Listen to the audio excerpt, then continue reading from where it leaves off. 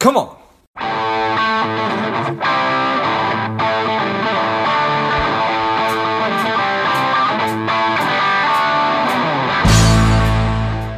This episode is brought to you by Money Alignment Academy. If you are looking for a financial wellness platform for your company, your organization, and your employees, check out moneyalignmentacademy.com or click on the link in the notes of the show. The strong, the powerful Iz Moreira is here on Lifeblood Create. Welcome, Iz. That was a perfect pronunciation of my last name. Love it. Thank you for having me, George. It's a pleasure to be here. I'm excited to have you on. Iz is the co-founder and co-CEO of Dope. They are an edible cookie dough company making the world a little bit sweeter. They've been featured on Shark Tank.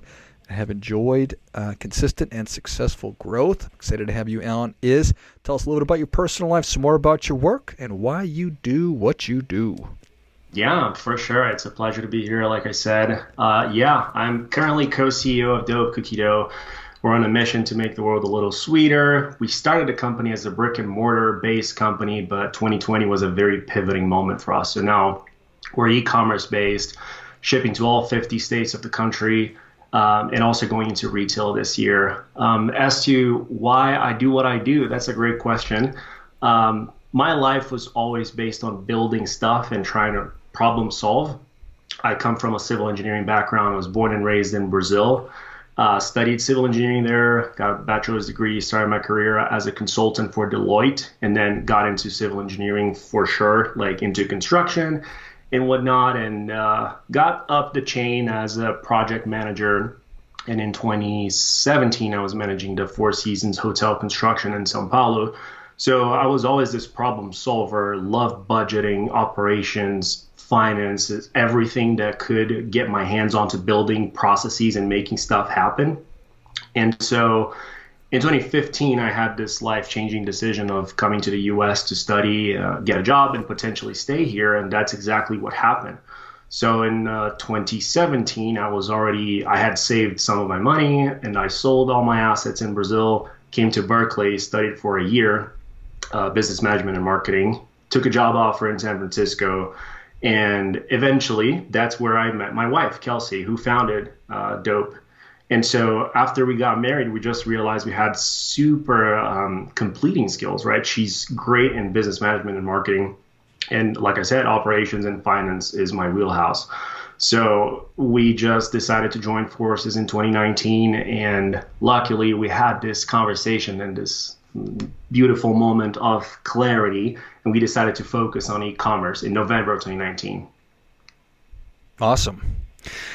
Do you think that your brain works differently than other people's? Do you think about that kind of a thing? With your background, it's fascinating to me.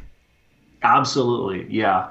I have this intense curiosity. Like sometimes my wife will judge me because I'm literally thinking, okay, we're all little human beings on a rock spinning around another rock, which is not a rock, it's just gas on fire, and we're all going through space. Like my head is just a little different.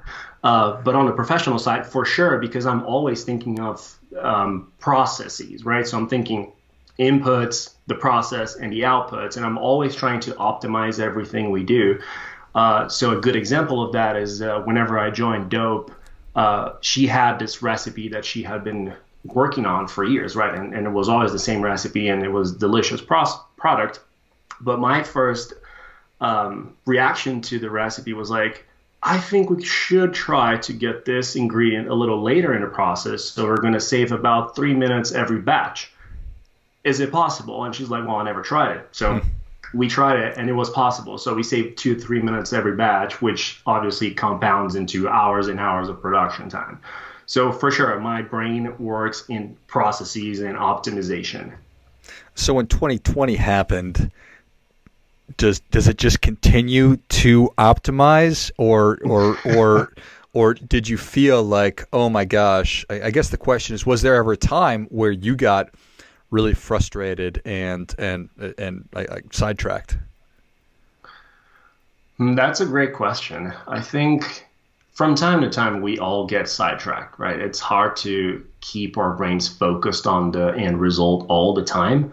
And although I think my brain is a little more focused, I do too get sidetracked. So last year, when we were going into e-commerce, I did get frustrated, but for a good reason. We were growing faster than my ability to learn everything I was learning because, as I said, my background is in civil engineering. So going into the food industry in the United States, which is a different industry in a different country from where I'm from, was a big learning curve for me. So growing 100x in 3 months, which is what we did from December through March of 2020, wow, was really great in revenue, but it was really hard on the learning curve. So I did get frustrated because obviously there were lots of mistakes that we made along the way, but it's part of the process. Yeah, fascinating, right? Just part of the process, and that's just. Yeah. I mean, you've fascinating growing up in Brazil, having the experience you had there, going to work at a company like Deloitte, and then building the Four Seasons. I mean, there's a whole podcast, probably hours worth of conversations just there. And then all of a sudden, oh, I know, let's start a food business in the United States. Oh, and then let's pivot to e-commerce. So that's just a lot.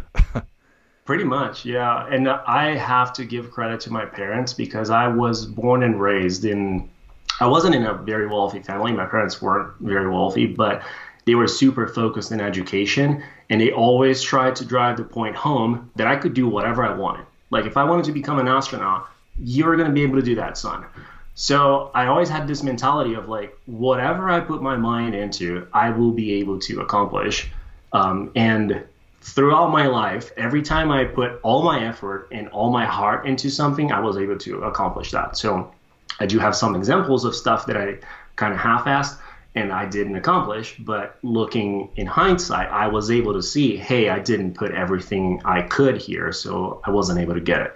But I think that explains a lot in my career that to me, everything is possible. I just have to put the time and the effort into it. So when I decided to come to the United States, I had to study a lot of which universities to come into, how to get the possibility of working here, because it's not that easy even after you study here, and everything that most people would just hire an immigration attorney or hire an agency. I was like, I'm digging down into the USCIS website to understand like what are the laws around immigration and whatnot, just because I have that mentality of like I can do whatever I want. So I just did. Yeah, and I've been thinking a lot about core beliefs like that as of late, and I mean, what a blessing that your parents gave you, right? Or a gift or a skill. I don't know, maybe the best way, but just they instilled you with those core beliefs that have obviously served you through life. Yeah, absolutely. And I think a lot of experiences also shape who we become. And so, for example, when I was in middle school and high school, I was a victim of bullying. And instead of just talking about it as a victim and saying like, oh, bullying is terrible. Yes, it is terrible. I agree. But I was able to use that to thicken my skin. So now I have this mentality of like, I will do whatever I want because this is what one of my core beliefs is.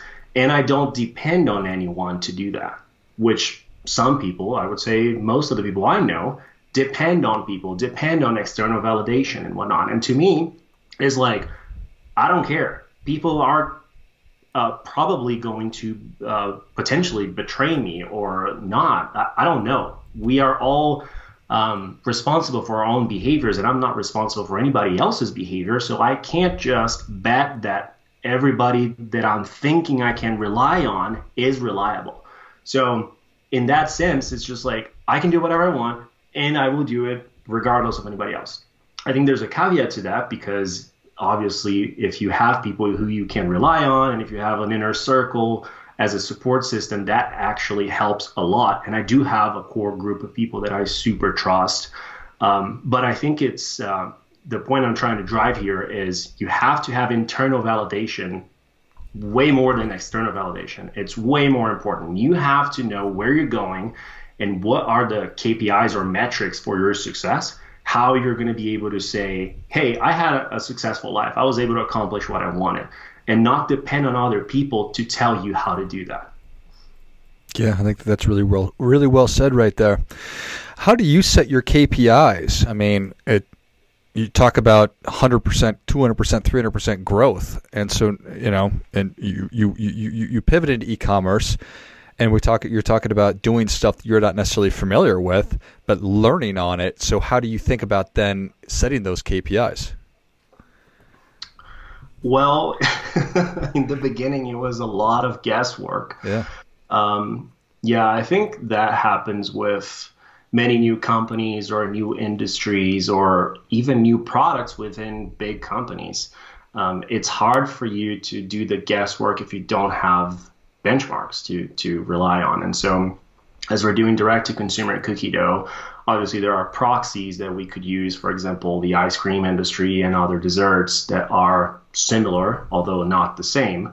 And so understanding total available market, for example, and then estimating the assumptions of, okay, we're going to achieve X percent of the total available market by 1 year, by 2 years, by 5 years. This is how we kind of do it in the beginning. But then as you grow and you have a track record, you can start looking behind and say, okay, we were able to accomplish this using this amount of advertising and marketing and this amount of operating expenses, or as a proxy, how many people in your team you use to accomplish that.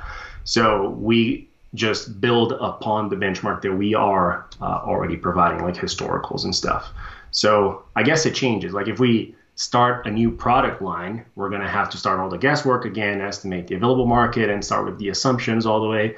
But with what we have now, we have quarterly meetings that we set revenue growth numbers, and obviously the metrics that follow that, right? So in the marketing side, we have cost of acquisition and cost CTM and CPC and whatnot. So there's a lot of KPIs that encompasses that, but obviously revenue is our biggest one. Yeah, appreciate that. What part of your day or part of your work do you get most excited about? Oh, the morning, for sure. Morning is my best time of the day. I do have a morning routine. I'd love to walk you through that if you want to hear it. Sure. But, okay, so my morning routine, I wake up every day at 4:45 a.m. Then I take about 15 minutes to get ready and have my pre-workout, protein shake, and go to the gym. I get to the gym at like 5:05, 5:10, and I work out until 6 a.m. Come back home, have breakfast, shower, and I'm ready for work around 6:40, 6:45, and then I meditate. So from 6:45 to 7 a.m., I'm just thinking of what my day ahead looks like and what are the big accomplishments that I'm trying to get.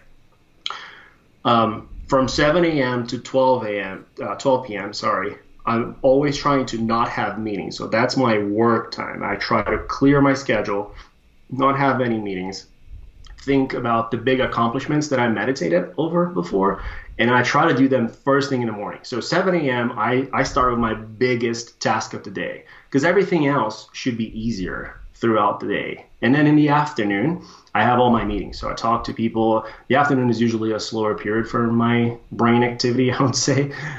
So I try to talk to people and understand what's going on in each front. Both Kelsey and I handle a lot of moving parts, but my side is we have the fulfillment side, the manufacturing, financial, legal, HR, insurance. So everything that operations encompasses is with me. So I have a lot of meetings with them. And the last thing I do in my day is to think about the day after. So the following morning, which are the 3 big accomplishments that I'm going to do? So I plan tomorrow today. Nice. How did you, and you feel like this is kind of a perfect day for you? Absolutely. Yeah. If I don't have a meeting in the morning, that's a perfect day, because then I can focus on work. Yeah. Just to be able to focus on that. And I appreciate that very much. Nice. How long did it take you to sort of establish that, or how long have you been doing that? Well, I found this refined approach, I would say 6 months ago, because that's when our brick and mortar operations really terminated. And so when we had the brick and mortar, I had to go to the store at some point in the day. So I couldn't really have this strict routine. It was harder for me. But now that our operations are fully automated and online and via Zoom and phone calls and whatnot, it becomes easier. But obviously, when I was working in construction, it was even harder to not to get that started. But it was really harder. I would say it's been 6 months that it's been like this cadence, and it's been the best of my life. I haven't been so productive ever. It's pretty extraordinary, right? When you're able to cut out travel time or the time right after meetings when you're maybe sort of just visiting with people. So, I mean, from somebody who likes to optimize, this is like bliss. Exactly. Yeah. I think this connects very well to your first question. Like, does your brain work like that? And yes, it works like that with meetings and my day as well, as you can see.